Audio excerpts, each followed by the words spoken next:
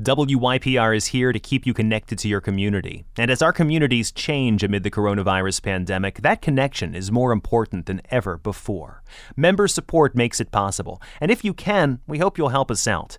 If you're a sustaining member, consider increasing your monthly pledge or become a new member with a first-time gift. Come to WYPR.org and click the donate link. And thanks. Welcome to One Day at a Time in Recovery in Baltimore. My name is Theo Hill, and I'm your host for this podcast about addiction and recovery. And I bring an interesting background to the conversation. I'm proud to say I've been in recovery myself for 19 years after struggling with a heroin addiction for much of my earlier life. On the past few episodes of this podcast, I've hosted one-on-one conversations with other people like me, people on their own paths to recovery from addiction. This episode, we're changing things up a little bit. I have a very distinguished guest in the studio with me. He is currently the president of the University of Baltimore. He's a former dean of Howard University of Law. And from 1987 to 1999, he has served as mayor of Baltimore City.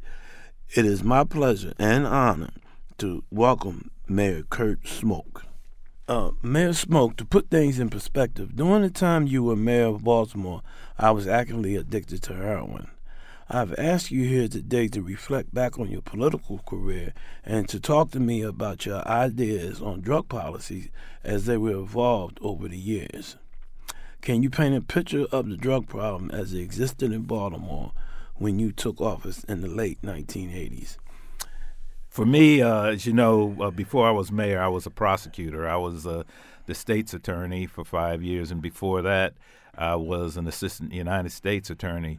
So over that 8-year period, I guess you could call me a drug warrior. I mean, I just viewed the whole problem as mainly a crime problem and not a public health problem. But as I got more experience, and particularly dealing with a wide variety of people who were affected by drugs, that is, people not only who were addicted, but people who had AIDS because of sharing dirty needles, babies who were being born addicted, undercover officers whose lives were endangered because people were hooked on drug money and not on drugs. So over that period of time, my views started evolving. And so by the time I became mayor, I was ready to say to people that the drug problem ought to be a public health problem, not a criminal justice problem, and we ought to try to deal with it as that. And that's what I tried to do during my 12 years as mayor.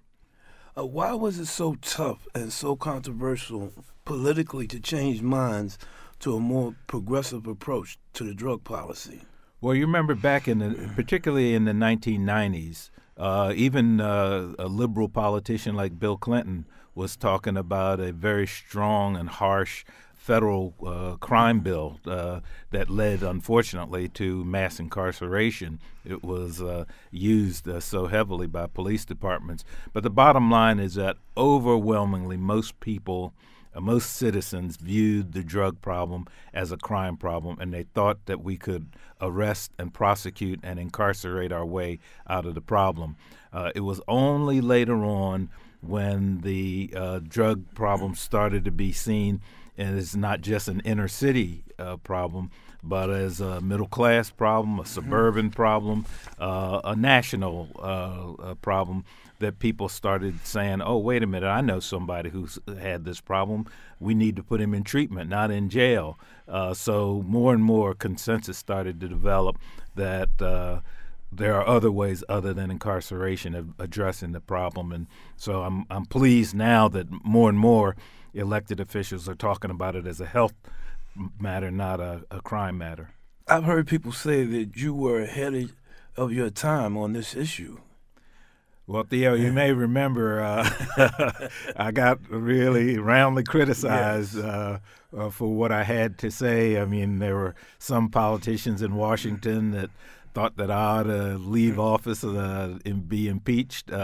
One guy said that he knew me, and he said, yeah, he had a bright future, and put it in the past. But the bottom line was that it was pretty clear to me that we weren't going to be able to arrest our way out of the problem. I mean, year after year, we would see police come in with these big busts, put a lot of drugs on the table and guns on the table and show that off.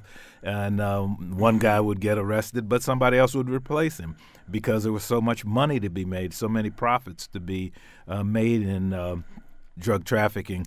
So my view was that you had to do something to take the profit out of it, and also try to really deal with the demand side. I mean, why did people want to take the drugs? Try to, help folks with treatment and long-term treatment.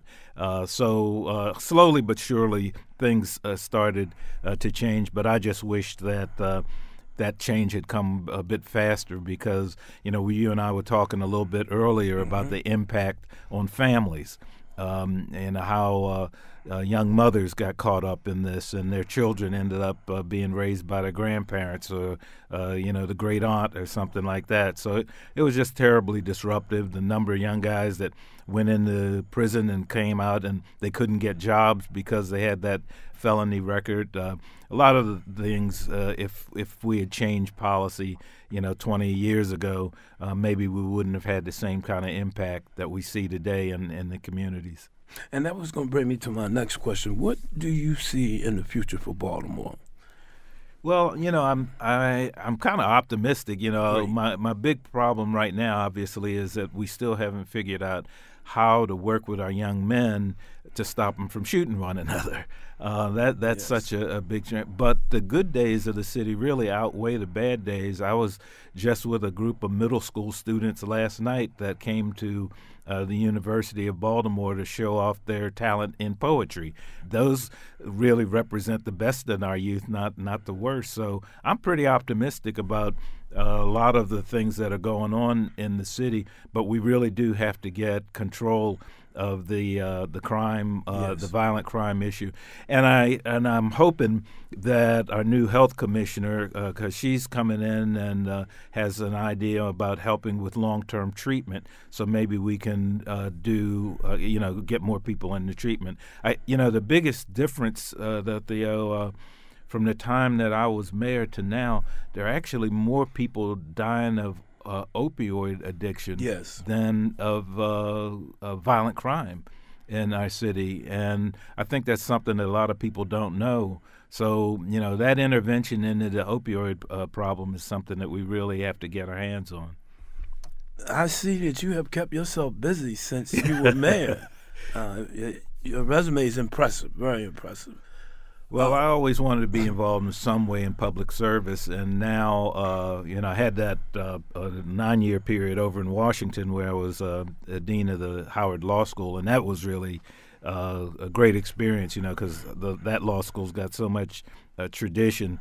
But I was pleased to be able to get the opportunity to come back to Baltimore, serve at the University of Baltimore, because I tell people we're not only the University of Baltimore, we're the University for Baltimore. We do an awful lot in the communities, whether it's our law clinics or education, the dual enrollment programs that we have at the high schools and middle school students. We do an awful lot in the community. So I feel like I'm still involved in public service in many respects.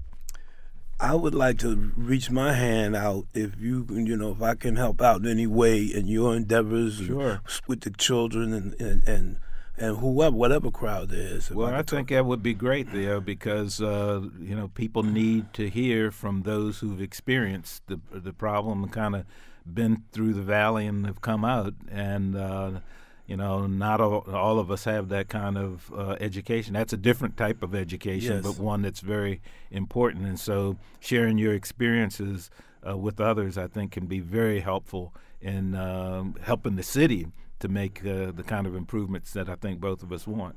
Mayor Smoke, thank you for having this conversation with me. Well, I wish you luck with this. I think it's very important, and hope you get a nice broad audience there to listen to you. Well, thank you, sir. Thank you very much. Kurt Smoke is the president of the University of Baltimore.